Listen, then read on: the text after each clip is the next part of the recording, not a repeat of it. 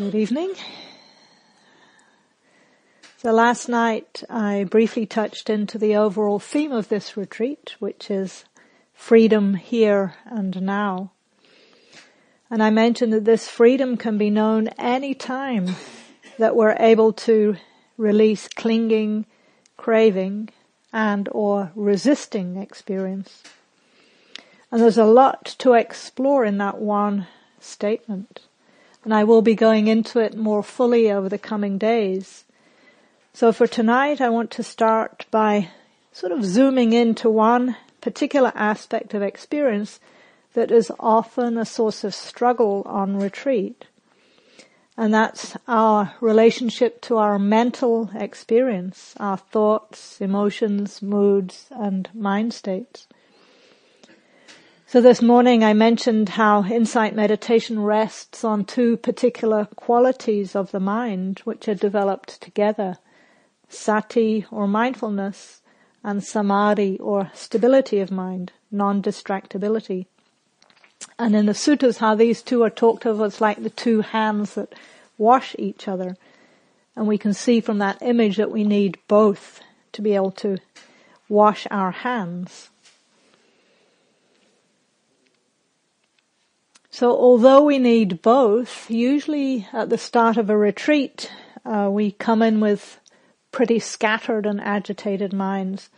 So the beginning instructions usually put a lot of emphasis on bringing the mind back to the breath whenever it wanders. But we're not always told why we want to do this.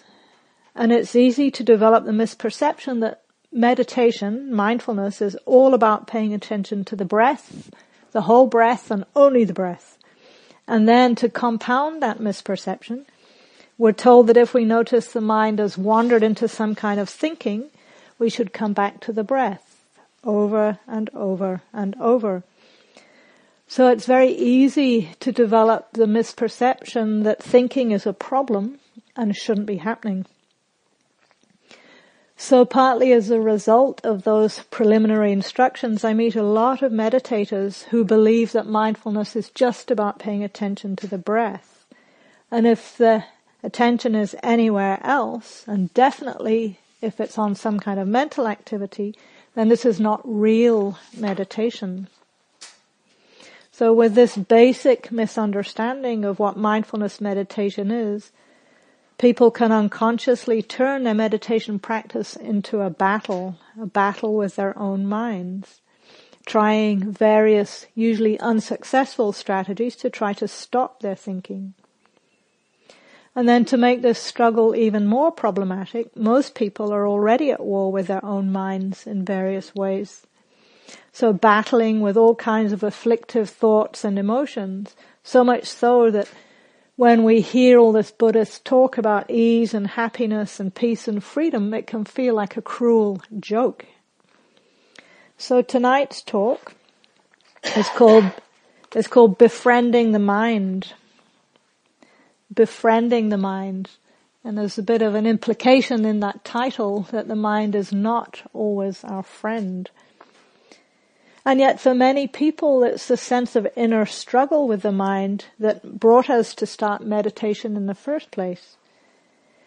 And often people do begin with a vague hope that we're going to be able to somehow get rid of that relentless stream of thinking, that torrent of mostly unpleasant mental activity that seems to start the minute we wake up and often torments us all through the night too. What commonly happens though when we sit down to meditate in silence is that not only does the thinking not go away, it can seem to get even louder and more insistent.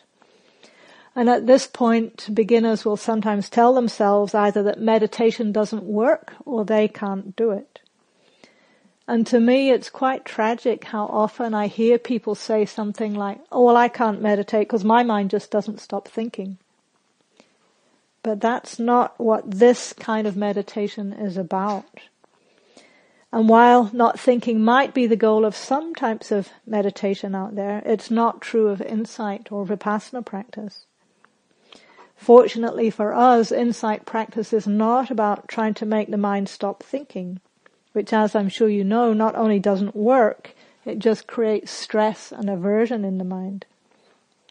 Instead, what we're trying to do is cultivate a wiser relationship to it, so that ultimately we are able to free ourselves from all unskillful and afflictive states of heart and mind.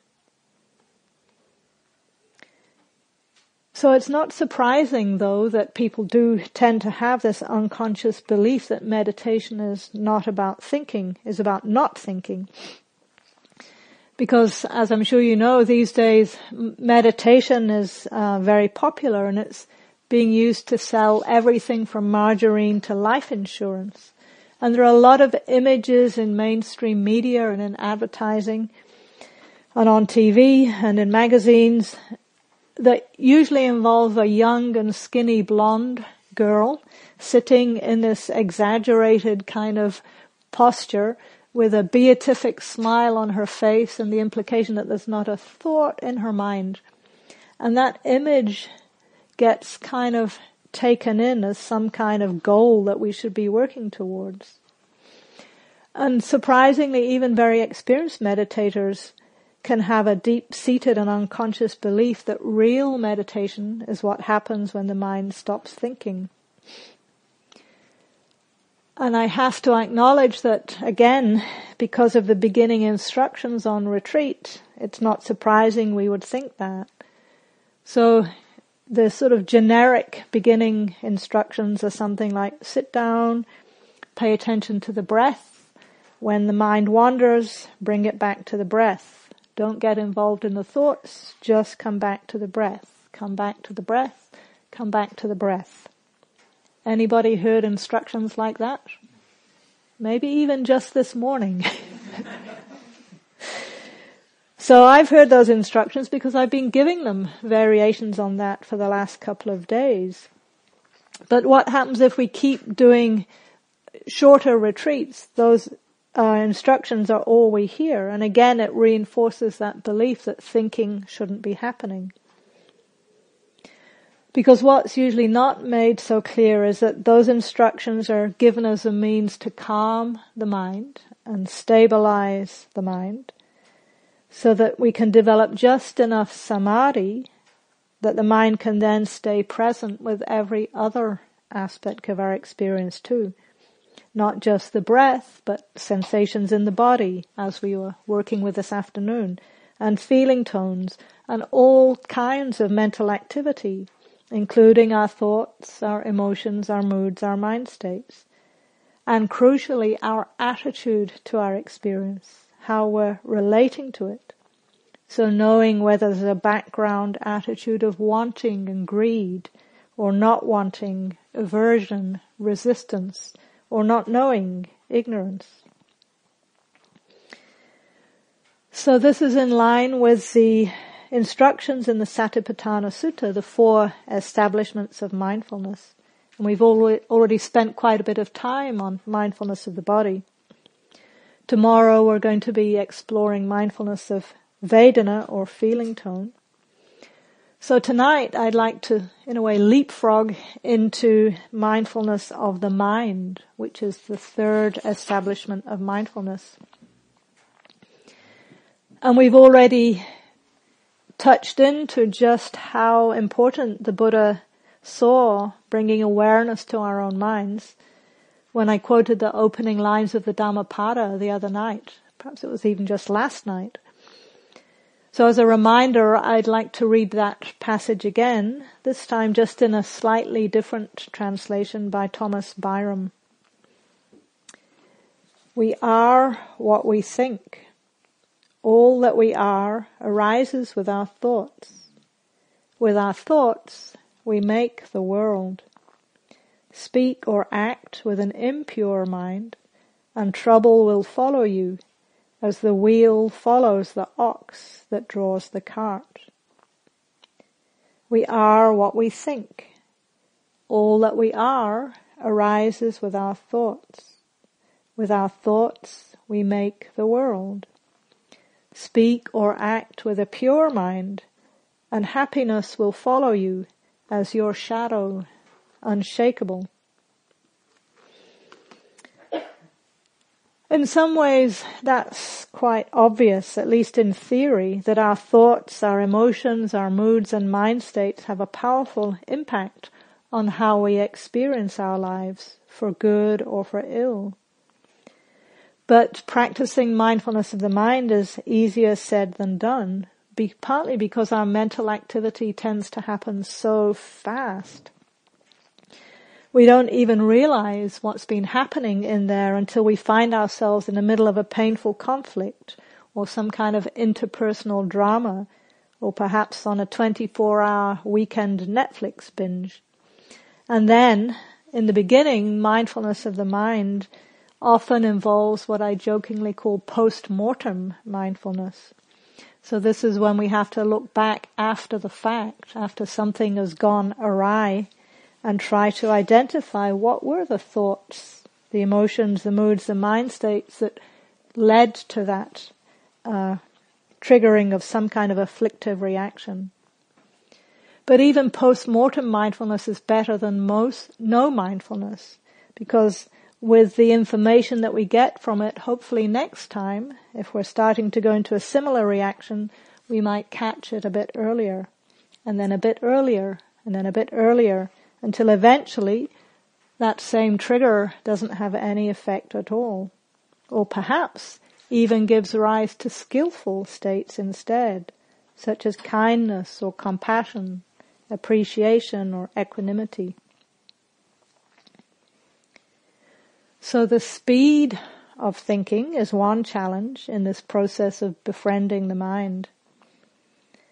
The second challenge is that without some kind of mindfulness training, without this invitation to practice the bare awareness that we've been cultivating these last few days, most people tend to take their thoughts and emotions pretty personally, to believe them to be true, to be real, and to be who I am. Though in English, of course, we just commonly say, I'm so angry, I'm so depressed, I'm so bored, I'm such a failure, and so on. Instead of being able to recognize, oh, anger has arisen. Anger is like this. Tightness in the jaw. Buzzing in the mind. Painful, vengeful thoughts. Oh, moment of self-compassion is like this.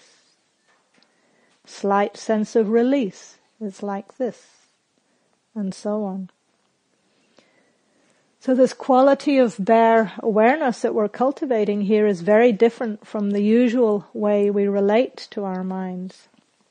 Without any mindfulness training, most people either pay no attention to their thoughts at all, unless they've got them into some kind of trouble, or they believe their thoughts completely and take them to define who they are.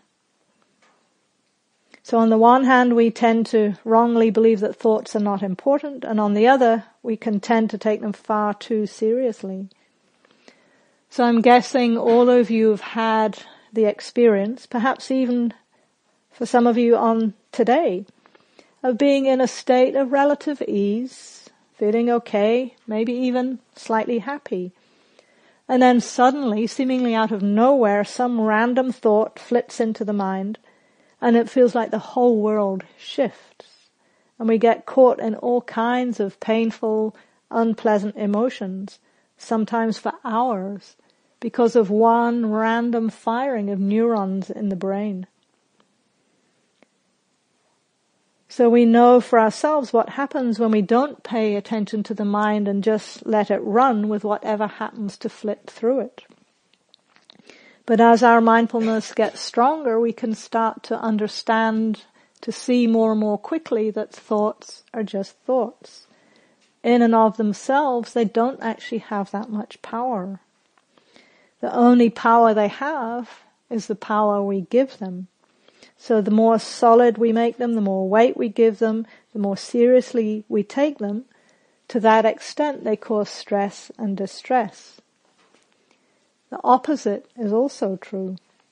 The more we can know our thoughts as just thoughts, the more freedom we have to choose which ones we respond to and which ones we simply release. And the good news is that challenging thoughts or mind states are a normal and expected part of the practice. It's not that we have to slog our way through them for decades before we get any benefit from the practice. We can actually use them as fuel for it. Because as we learn how to meet these painful states with mindfulness and kindness, eventually we learn how to release the unskillful states and strengthen the skillful ones. And I'm pretty confident that every one of you here has seen that shifting balance from primarily painful and afflictive states more in the direction of pleasant and skillful states. So if you think back, if you can, for some of you this might be quite a few decades, to a time before you started meditating, overall, would you say that you experience less afflictive mind states now than you did back then? Is that true? Even if it's only been a year or two years. And would you also say that those afflictive states happen less often, so the gaps between them last longer? And if they do come up, they're not as intense? And if they do come up, they don't last as long. Is that true for most people? So that's the general trajectory of the practice. And we can trust that more we keep exploring this path, the more that process will continue. So we're going to be working directly with thoughts either today, tomorrow or the day after. But just to say a little bit about what I keep referring to as thoughts, emotions, moods, and mind states, that's just a little bit of a shorthand to make a very general distinction between different aspects of our mental activity. So by thoughts, I'm using the word just as we normally do in English to mean any kind of mental thought process. Any experience that doesn't have much of a physical or bodily aspect to it, but is mostly experienced in the mind. So these mental experiences are known in different ways by different people. So for some people, thoughts appear as sort of words in the mind. For some people, they're more visual and they get a lot more images in the mind. We can hear music and other types of sounds, and we can have dreams, and all of these are classified as different kinds of thought. And usually thoughts come and go pretty quickly. And then there are emotions, which although they have a mental component, they also have a physical aspect to them too. So they're often experienced as a mixture of sensations in the body and mental activity in the mind. So for example, a common one, anxiety. If we pay attention to the body, we might recognize a sort of a hollow feeling in the chest, or a fluttery feeling, or clamminess in the hands, or shallow breathing.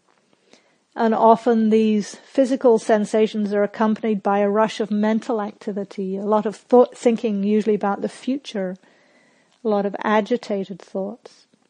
And that can amplify and intensify the physical discomfort, which in turn amplifies the mental discomfort. And so with emotions, there's often a feedback loop between the body and the mind. And they usually last a bit longer than thoughts, which are just very transitory.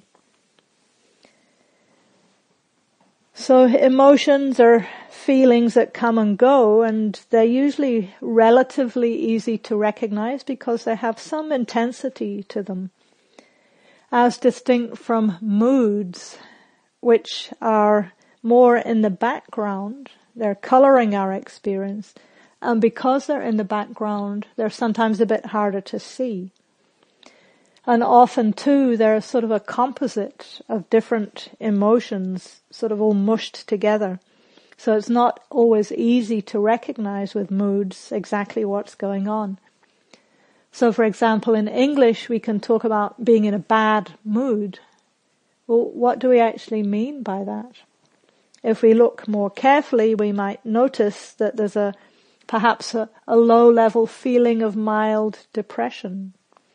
Or perhaps that's accompanied by overtones of irritation or frustration. And sometimes there are twinges of self-judgment in there, and usually a whole pile of resistance, unconsciously trying to get rid of the unpleasant experience. So as I was writing that description of what a bad mood was, it started to remind me of the way wine lovers describe wine. So Soprano Winery merges a disguised pickle midtone and a caramelized undertone of sushi in their 1999 Bordeaux Bernays. So I found that description on a website that generates fake wine labels. And so we can think of our own bottled emotions in a way as different kinds of strange wine and learn to recognize the different flavors, the different nuances, sour midtones with a belligerent yet anxious aftertaste. So it's good to be able to laugh at our inner states so that we're not dwelling in them, but we're getting more clarity about their different components, all in the service of helping them to release. And then lastly, we have mind states. And this last one is a kind of general category that includes other types of mental experience that don't fit easily into the categories of thoughts or emotions or moods. For example, there are mental qualities such as alertness or dullness, concentration or distractedness, interest or disengagement. And these are recognizable, discernible qualities of the mind, but they don't necessarily have an emotion to them or particular thinking with them, not a lot of mental content. And often these mind states are sort of below the contents of the mind, the surface level of the mind. So just to touch in, to get a little bit of practice with that, you might even right now see if you can notice as you're listening, is there any particular mental quality that's discernible now? Might be alertness, or in some cases dullness,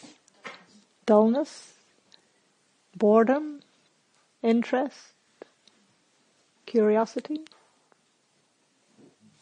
ease, balance. Maybe I should do this as an auction. How about interest? Yep, a bit. How about stability of mind? Yeah. How about openness? Yeah. So it's just fun sometimes to just sort of tune in and get below the surface level of the contents of the thoughts and see, is there a broader or deeper mental quality that's happening? So those of you who are familiar with the Satipatthana Sutta might know that in the third establishment of mindfulness, we are invited to recognize when particular mental states are present and when they're absent. And again, I'd like to read you, if I can find my glasses, a few lines from that sutta, because again, the language is a little bit complex, but it gives us more nuances to hear the actual words. So it starts, how, practitioners, does one in regard to the mind abide, contemplating the mind? Here one knows a lustful mind to be lustful, and a mind without lust to be without lust. One knows an angry mind to be angry, and a mind without anger to be without anger. One knows a deluded mind to be deluded, and a mind without delusion to be without delusion. One knows a contracted mind to be contracted, and a distracted mind to be distracted. Then it goes through a few more examples and finishes with, one knows a concentrated mind to be concentrated, and an unconcentrated mind to be unconcentrated. One knows a liberated mind to be liberated, and an unliberated mind to be unliberated. So there's a lot in there again, but the first three mind states that are pointed to are lust, anger, and delusion. And these are three slightly different translations of the core afflictive energies I mentioned the other day, of greed or compulsion, hatred or aversion, and ignorance or delusion. So in this section on mindfulness of the mind, we're training in recognizing the presence or absence of these three basic afflictive states. And then there's a progression to more refined and subtle states. So knowing whether the mind is contracted or distracted, finishing with knowing whether the mind is concentrated or unconcentrated, liberated or unliberated. And there's a couple of aspects of the language here that I want to highlight. The first is that it's completely impersonal. The Buddha doesn't say, notice when you are lustful or angry or deluded. He doesn't even say, notice if your mind is concentrated or unconcentrated. He simply says, know whether these mind states are present or absent. So right there is the invitation to understand that these mind states are arising due to impersonal causes and conditions. We don't need to identify with them. We don't need to hold on to them. We don't even need to get rid of them. All we're instructed to do here is know if they're present or absent. That's all. So the language is completely impersonal, and it's also completely impartial. There's an attitude of equanimity or non-reactivity built into this approach to looking at the mind. So throughout the list, there's a rhythmic investigation from two sides. Is a particular mind state present? Is it absent? And this is a very different way from our usual way of relating to mind states, where most of us, I think, have a tendency to only see one side of the equation, to notice when a mind state is present and not to notice when it's absent. And, more specifically, most of us have a bias to only notice when a difficult mind state is present. I think you're all familiar with the neuroscience understanding of the mind's inherent negativity bias, and Rick Hanson's famous quote about Teflon and Velcro. You know that one? The mind is like Teflon for the pleasant and Velcro for the unpleasant.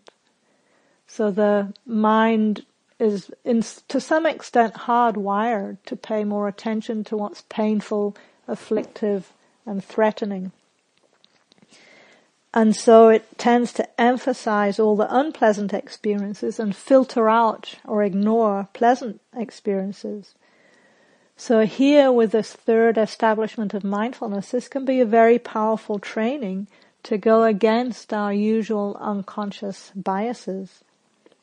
It's an invitation to start noticing not only predominant unpleasant states, but also more subtle, refined and skillful states of mind that are often just below the radar, including wisdom itself. So I want to go a little bit deeper now into what this term wisdom is pointing to, particularly in terms of our mindfulness practice in the service of insight. Because in some contexts that this framework of insight, mindfulness is taken out of that context, and it's presented more as an antidote to mental and emotional distress, which of course it is. Mindfulness is very powerful for that. But in the context of these teachings, mindfulness also has the capacity to stop those states from arising in the first place. And it does this through supporting insight, through supporting clear seeing into the truth of how things are. And there are three particular aspects of the truth of how things are that are particularly freeing. The first is the truth that everything is constantly changing. And because it's constantly changing, nothing can give us lasting satisfaction. And there is no fixed, permanent, solid entity to call myself at the center of it all. So those of you who are familiar with Pali terminology, you might recognize anicca, impermanence, dukkha, unsatisfactoriness, and anatta, not self. Or to use slightly different language, these three point to the truth that everything we experience is impermanent, imperfect, and impersonal. Everything is constantly changing. It's impermanent. None of it can give us lasting satisfaction. It's imperfect. And none of it is our fault. It's impersonal. So the more deeply we see into these three characteristics, the more powerfully they support ease, happiness, peace, and freedom. The opposite is also true. The more we resist the truth of these three insights, the more we suffer. So I'd like to look into them a little bit more deeply now to see how they apply to our practice of freedom.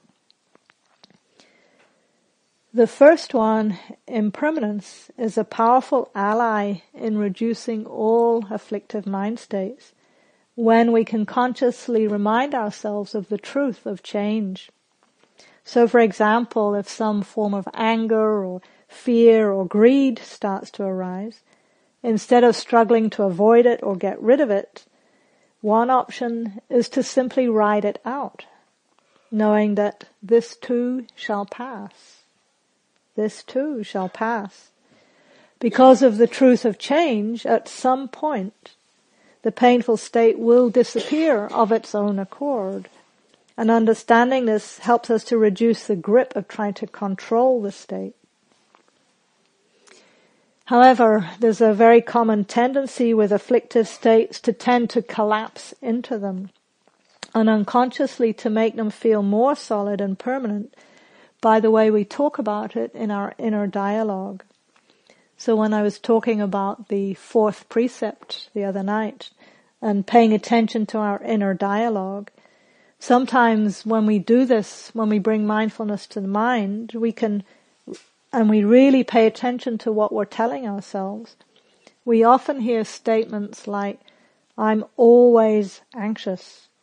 I never experience any relief. I'm in a state of constant misery. So words such as always and never are symptoms of what psychologists call absolutist thinking. Some of you may be familiar with that. And this is an unhealthy thinking style that's been linked to anxiety and depression. And in Buddhist terms, this thinking style is unhealthy because it reinforces the delusion of permanence. So it can be helpful to sort of keep the inner radar out for words like always and never. And try changing the language if you do notice them coming up to something that's more accurate, that's more in alignment with reality. So instead of I'm always anxious, try telling yourself, under certain circumstances, I do have a tendency to feel anxious. Or when anxiety is strong, it gets more difficult to experience relief. So you might notice those statements are just a little bit more nuanced than saying, I'm always anxious, I never experienced relief. And even that slight shift in the way we talk to ourselves about it can help to lessen the grip of it slightly. Sometimes though, when I suggest this to people, they try to convince me that I'm wrong and that their anxiety is always there. It's constantly present. It has been forever and it always will be. So that's an example of identification, just as a sidebar. But one tool that can be helpful to challenge this misperception is to quantify the intensity of the anxiety on a scale of 0 to 10, a bit like they do in physical health. If you go to a doctor's surgery, they often have that chart on the wall with 0 being no pain, and usually there's a smiley face down there, and 10 being the most acute pain with a frowny, crying face. So in terms of our mental states, we can think of 10 as being the most intense anger or fear or whatever it is, and 0 being completely calm. And so when I ask people who tell me that some state is constant, I ask them to tell me, just to notice through the day, was it at a 10 the entire time? And usually they can say, actually no. Sometimes it dropped down to a 7. And sometimes I'll say, how about right now? Oh, it's a 3. It might go up to a 7 again. But just to be able to see that what we think of as solid and permanent is actually constantly fluctuating. The other benefit of that practice is it can help us to be able to recognize when the afflictive state is low, how does that feel? Because again, due to the mind's negativity bias, most of us are much more sensitized to unpleasant states than we are to pleasant ones.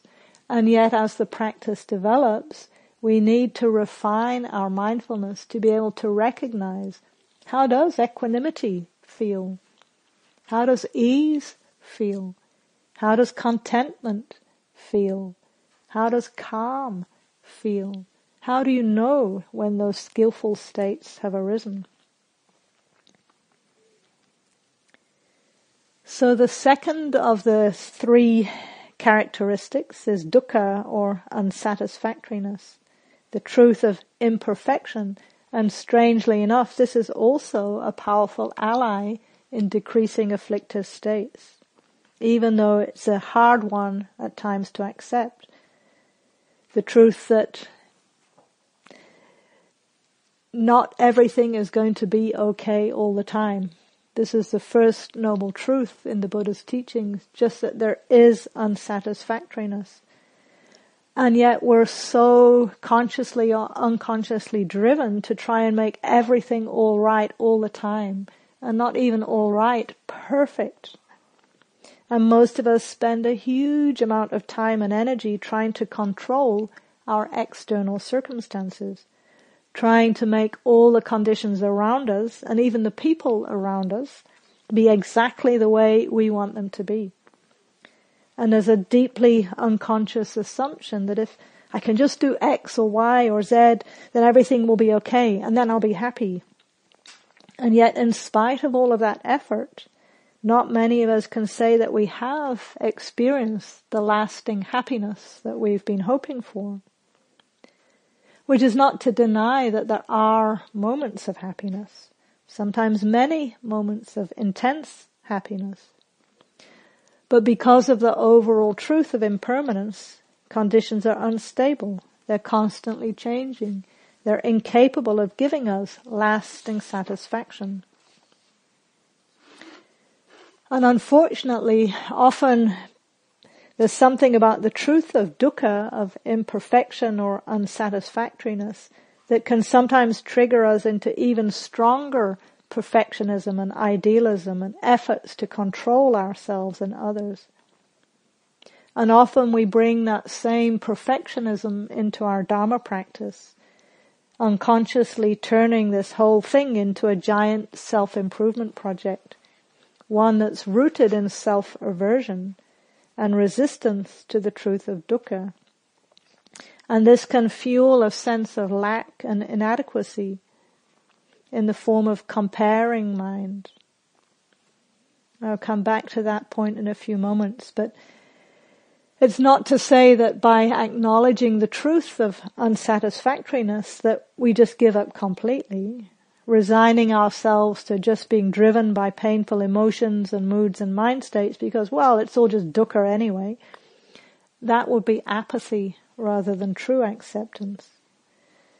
So developing a more balanced relationship to afflictive mind states comes as our practice matures. And then we can look at ourselves non-judgmentally and discern which of our motivations we can change, and also to accept whatever patterns we can't in that moment change. So when it comes to afflictive states, we need to pay attention to any resistance to them, any expectation that they shouldn't be happening. They're wrong, they're bad, they're a problem to be got rid of ASAP.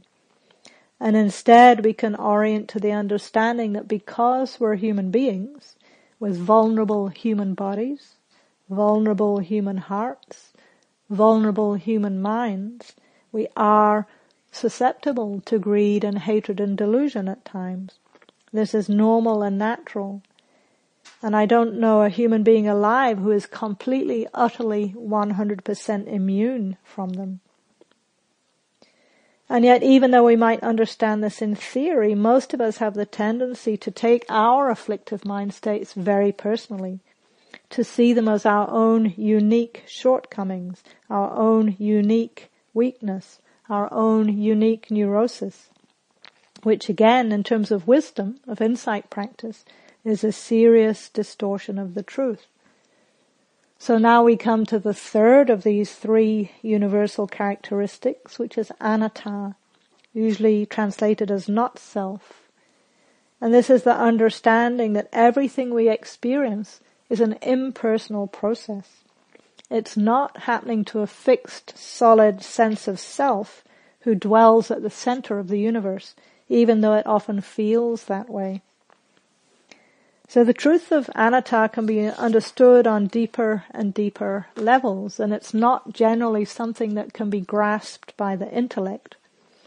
It generally requires the kind of stillness and balance of mind that happens in a retreat setting. But even on a conceptual level, it can be helpful to understand anatta. So when we can see clearly how we're constructing our own stress and distress, then it's easier to deconstruct that whole chain reaction. And it starts with the practice of bare awareness. So this training in non-reactivity is what the Buddha talked about as not adding the second dart or not adding the second arrow. You might know his famous discourse about the man who was shot with an arrow. And obviously that's a painful physical experience.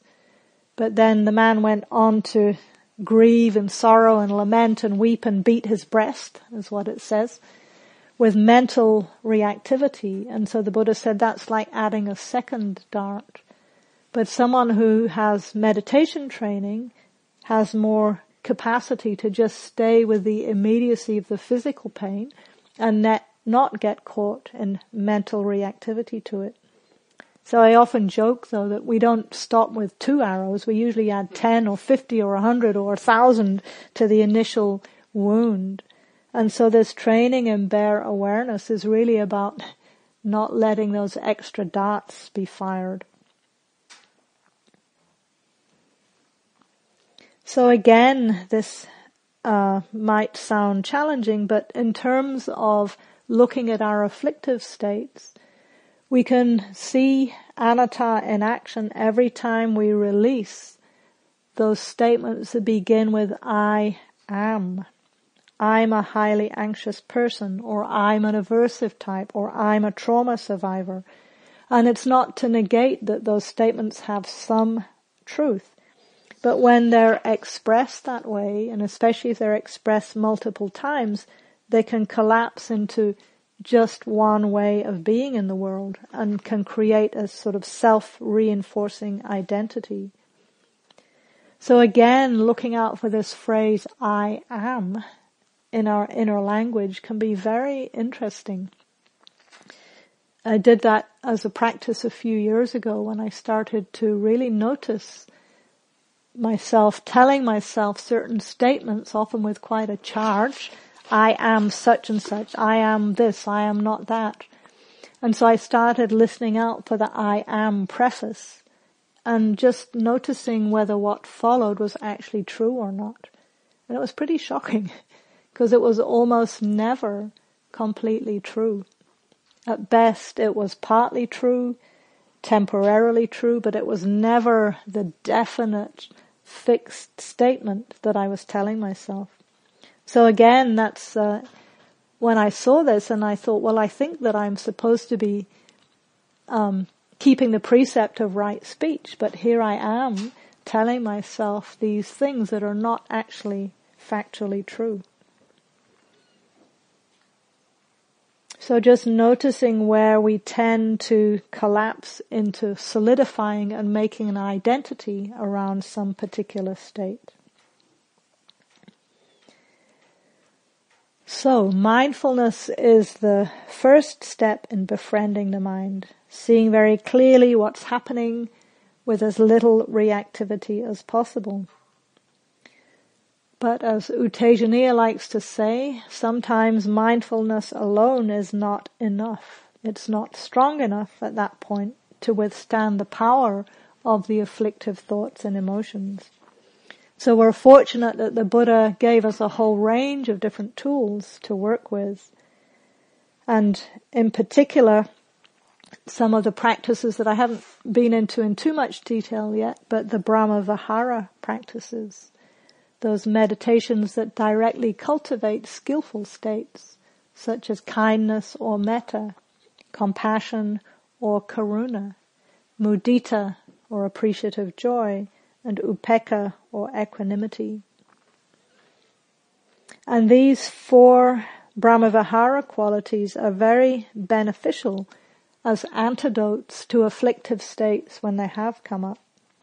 For example, if we're getting caught in some kind of self-judgment or self-criticism, then taking a session of meditation to consciously orient to self-compassion can be very helpful in releasing the pain of that state.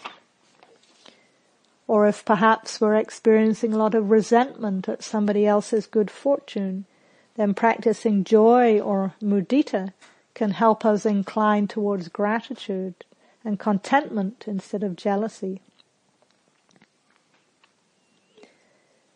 So I'll be going more into these 4 states later on in the retreat, but just to say that not only do they act as antidotes, if they're practiced regularly, they're also like sort of boosters for our emotional immune system, a bit like a daily dose of vitamin C. So when we're able to cultivate that sort of resilience of heart and mind that comes from these practices, we're much less reactive to the inevitable pricks and pokes and frustrations of daily life. It's like practicing the Brahmaviharas somehow smooths the heart and mind, so the afflictive states can't get their claws into us quite so easily. And even though these practices are usually taught as concentration practices, in my experience they are also very powerful wisdom practices, particularly in relation to anatta. So the key insight that taking things personally is a cause of suffering. And in relation to that, there's an aspect of these practices that isn't always so well known. I just heard about it recently, that these 4 qualities are also sometimes referred to as appamana states. And appamana is a word that means boundless or measureless or immeasurable. So you may be familiar with the Brahmaviharas being taught as becoming completely unconditional without limits. And that's coming from this term appamana.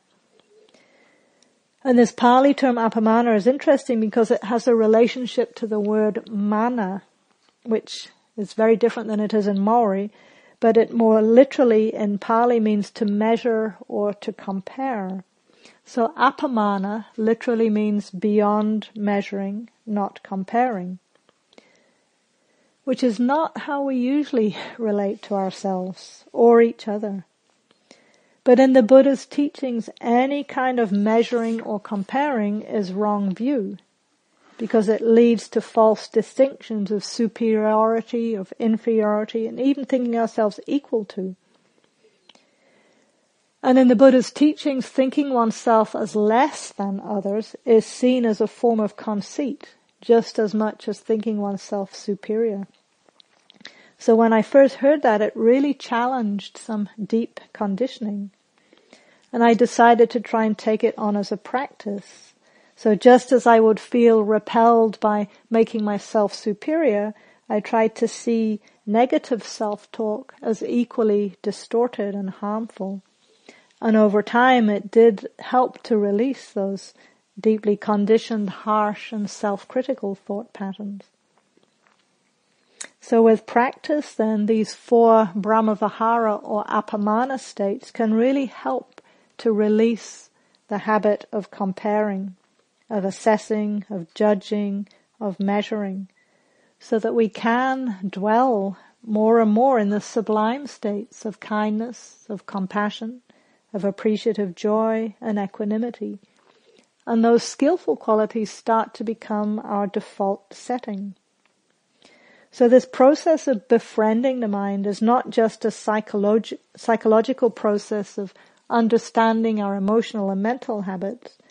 It actually leads all the way to the highest happiness, the peace of Nibbana, which is the deepest possible freedom that the Buddha discovered in his liberation.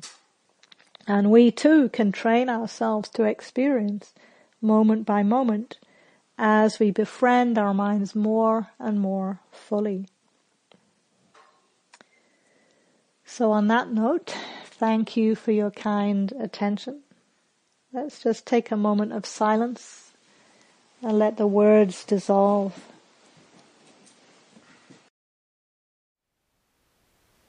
Thank you for listening. To learn how you can support the teachers and Dharma Seed, please visit dharmaseed.org/donate.